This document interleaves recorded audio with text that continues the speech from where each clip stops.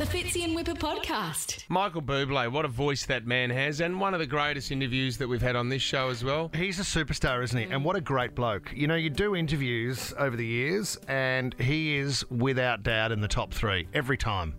So he obviously is away from the family. Can quite I a jump bit. in, Fitz? No, you can't. I'm sorry, mate. Just this song. When I lived with Gary in Perth, Oh my God. he would get emotional listening to this song.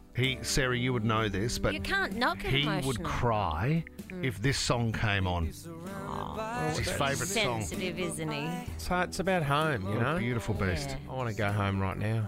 Hey, so anyway, he's away quite a bit touring, and obviously he's away from the family. So when he comes home, he had a bit of a surprise. His son Noah, Noah's been through quite a bit as well, hasn't he, Sarah? He's had He had cancer when he was 4. Terrible. cancer. Well, Noah is 12 years of age now, and you know what? He got very emotional, Michael Bublé, when he came home and found out that Noah had learned one of his songs on the piano. Isn't that beautiful? So then Michael didn't believe it. He said to his wife, "You start filming and I'll sing along if he does get it right." The song is called "I'll Never Not Love You." He wrote this for his wife, and this is his son on the piano. Every time my hand reaches for yours, He's starting to cry. I feel the hesitation. I'm sure that you're not sure. Pressure on the kid. Every time you Gives you goosebumps. Yeah.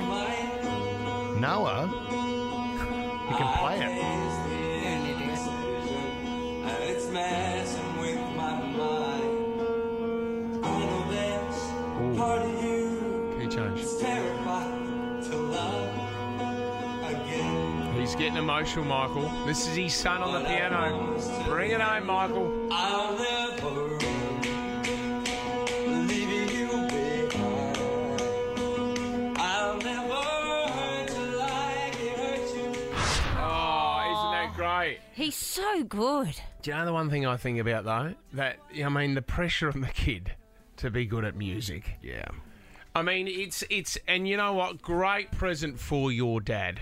And you know what? He sounds really good on the piano. Yeah, by all means, tour if you Starting to want. learn. But what if there is a moment where the son goes sitting there with his piano teacher going, "I'm just not into this at all."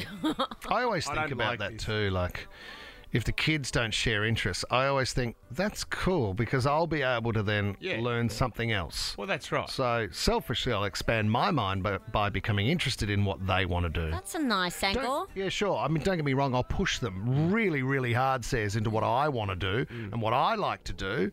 But you're going to learn something new. But see, Fitz, what do you do then with the kids if they're not into footy? Like you've said before, Lenny's not as into it. You have to be 100% supportive, don't you? As you push them out of the car You'll be towards right, mate. football training. You'll be right. What do you mean? Like at the moment, like Lenny doesn't want to do athletics at the end of the year because none of his mates are doing it. Yeah. And it's like, and I'm like, well, what else are you going to do? And he goes, I don't know. I won't do any sport at all. Oh, how'd that go down? Well, you're not sitting at home playing video games. Yeah, that's why when I reflect on my childhood, I had an outstanding stamp collection, and then I started a butterfly collection when Dad... Was John into stamps? John was supportive, yeah, because quite often I would ask for stamps for Christmas to expand my collection. But then when Dad built the butterfly enclosure, I remember him thinking, he must have been thinking, now that I look back, what the hell have we given birth to? No, he wouldn't. He would have been loving the fact you were passionate about something. Any sort of passion for a kid is That's right. fantastic. As I ran around after school with a net in the backyard trying to catch a monarch. Oh, can I, look, are you related to somebody famous? Okay, so we're gonna, and you know what, Hannah handles this really, really well. You reckon? Hannah Sterling, she's a producer, our new producer on the show, and she is the daughter of Peter Sterling, Parramatta's finest, New South Wales' finest, one Is of the Sterling greatest. your dad? Yeah, okay. yeah, No way. So first of all, Hannah, you're an only child, aren't you? Correct, yeah. Okay, and then so you were born obviously a girl. So Thank what you for wa- clarifying. What was your dad's thoughts? Because everyone would have thought, oh, Sterlo would have loved to have had a boy and a little footballer, you know. He was really happy, at least that's what he's told me.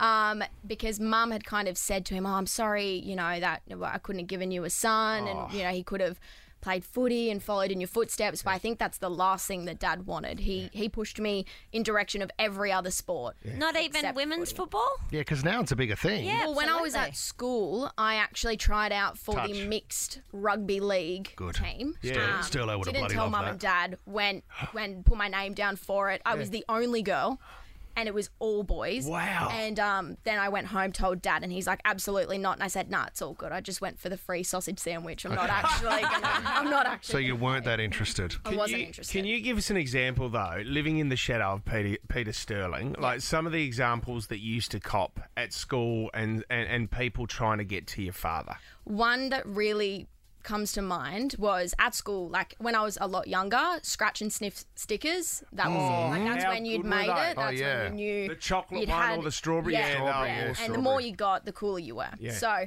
teacher comes up to me and says, "Han, you've been fantastic today. Can I grab your diary? I'll pop in a good note and a scratch and sniff." And I was like, "Oh, absolutely, here you go." End of the day, gives me back my diary. I go home, open it up, and it says, "Hey Pete, any chance we could get tickets to that game? You're kidding me. Coming up this weekend." You're kidding me. Nothing to do With with you. me. Nothing. I got the Han. sticker, You got the but it had absolutely nothing to do Hannah- with anything I had done that day Hannah at school. is such a great student. Any chance of 5 tickets to the game on the weekend? To Origin That 3. is a disgrace. Yeah. And I still know exactly what teacher. I'm not going to say it on here, Yep. but I'd see him walking around the school. No, what a just scab. when I got older and side-eye him. And you talk about your dad's achievements. Fitz, I don't know if you're aware of this. Sterlo was on the panel the night that Craig McLaughlin performed stand-up. Oh, he was there on the footy show. It was on the panel on stage. He saw that firsthand, closer than anybody else because he was there.